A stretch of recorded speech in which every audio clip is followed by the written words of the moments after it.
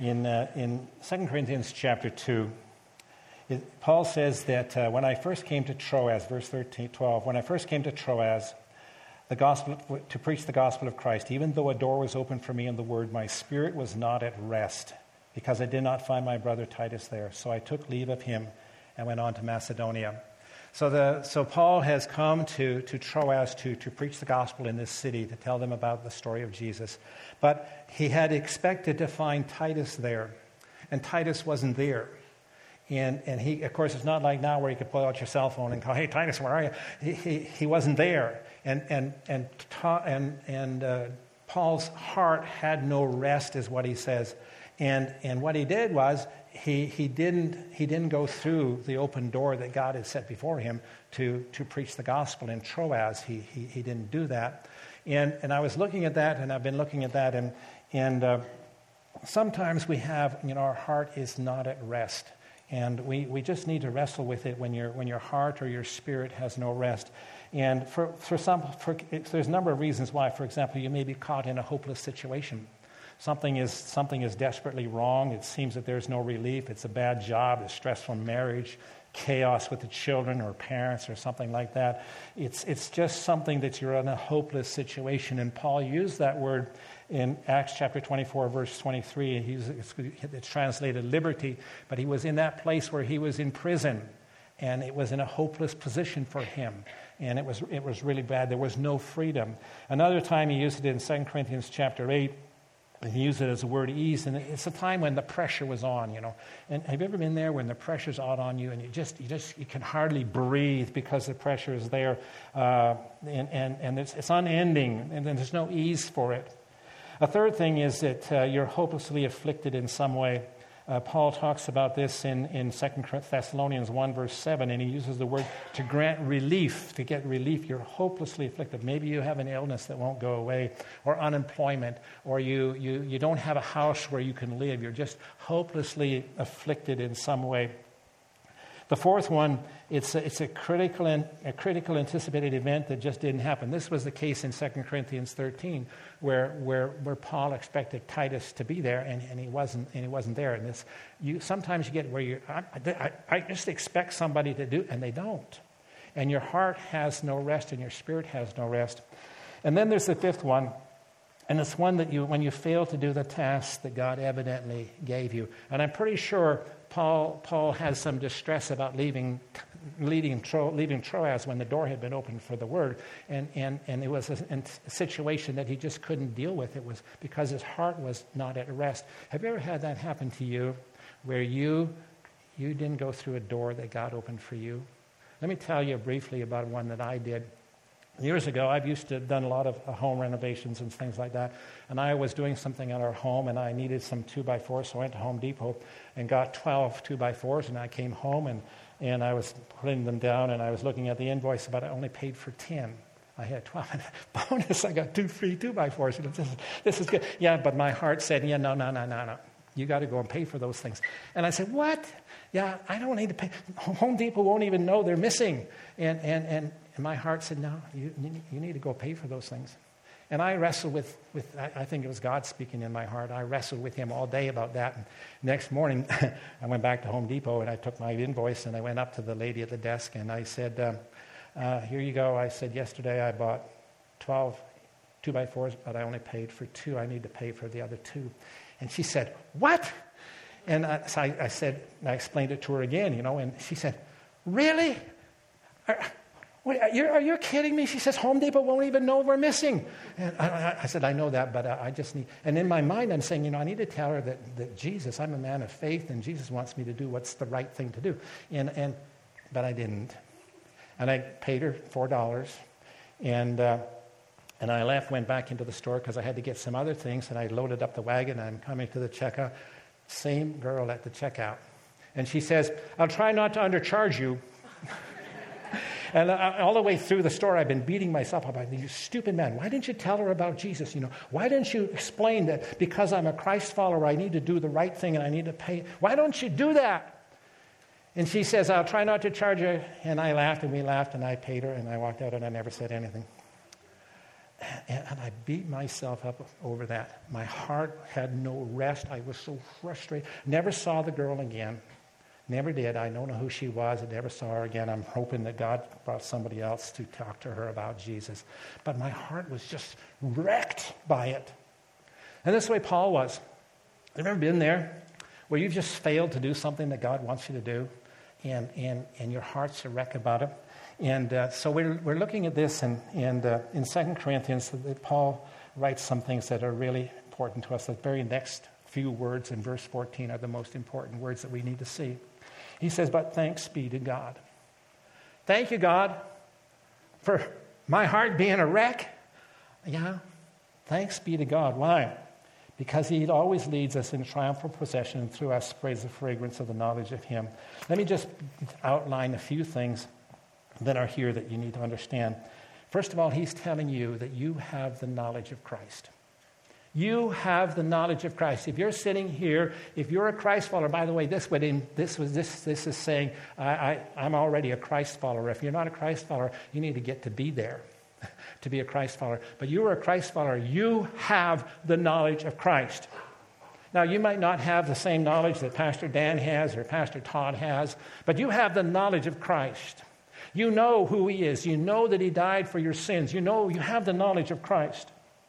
And when you have the knowledge of Christ, he says he's going to lead you in this triumph. He's going to lead you to victory in him in verse 14.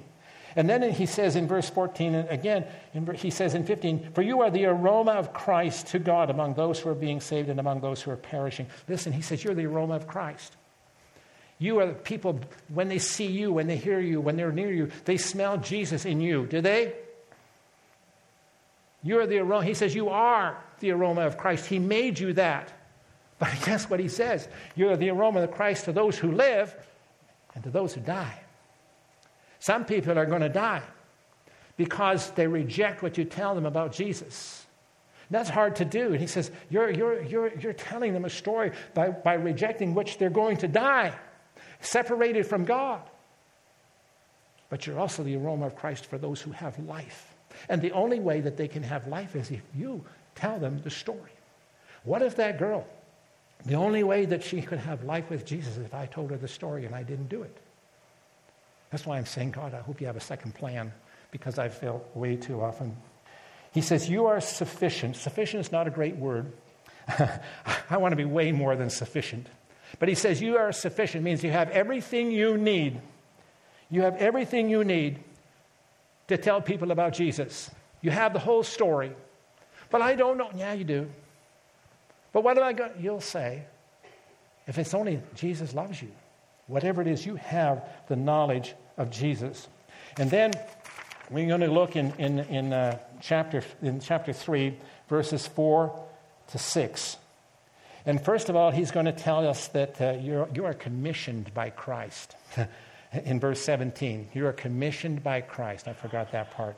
Understand, God has set you apart and set you on a mission with the gospel of Jesus Christ. You are commissioned by Christ to do the work. Believe it.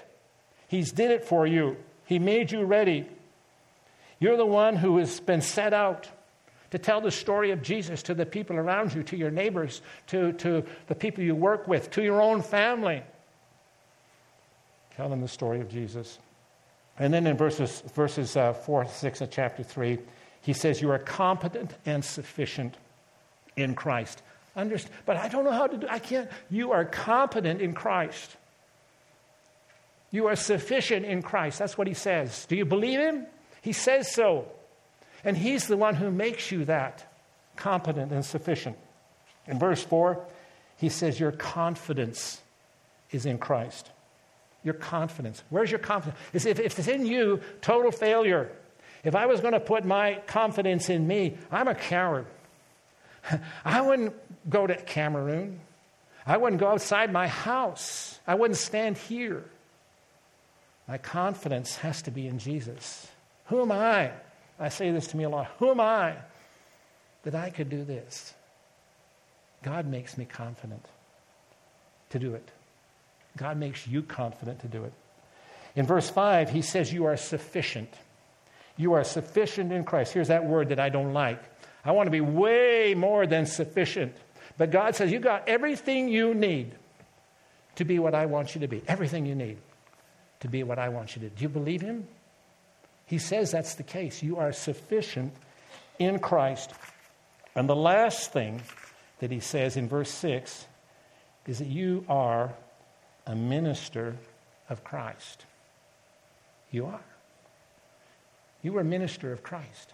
We always, it's kind of nice that Todd comes and preaches here because he's got a great gift. And I love to hear him. But he's not saying Todd's the minister. He is, but he's not saying Todd's the minister of Christ. He says, you are the minister of Christ. You are. God said so. You're the minister of Christ. To who? To whoever he sets before you. To whoever who puts in front of you. He wants you to share the message of Jesus. He wants you to tell the story. He doesn't want you to be like me in Home Depot and just putting duct tape over my mouth. He wants me to at least say to this girl, listen, I'm a follower of Jesus Christ, and he wants me to do what is truth, the right thing to do. Listen, Paul says to us in these verses that when your spirit has no rest, remember that you have the knowledge of Christ, that you are commissioned by Christ, that you are competent or sufficient in Christ for the ministry of the gospel. You are. You are able to be the person that God calls you to be. And you are able to share the story of Jesus to the persons who come in front of you. And you are able to stand before that girl at Home Depot and say, I'm a follower of Jesus Christ, and I have to do this because it's the right thing to do. If that's all it is, stand before people and say, God has made me competent to tell them the story of Jesus Christ. Let's pray.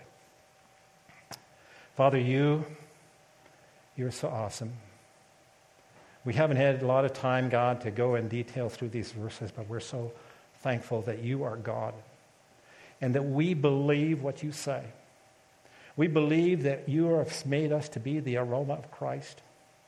We believe that you have empowered us and gifted us and enabling us, and you make us competent to tell the story of Jesus. God, would you give us the courage to be the men and women of God that you call us to be? That we would be on mission for the gospel of Jesus Christ. That we would touch every life, that we would touch every soul that we meet and interact with the message of Jesus.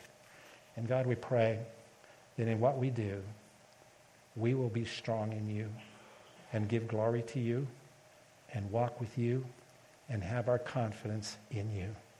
We pray in Jesus' mighty name. Amen.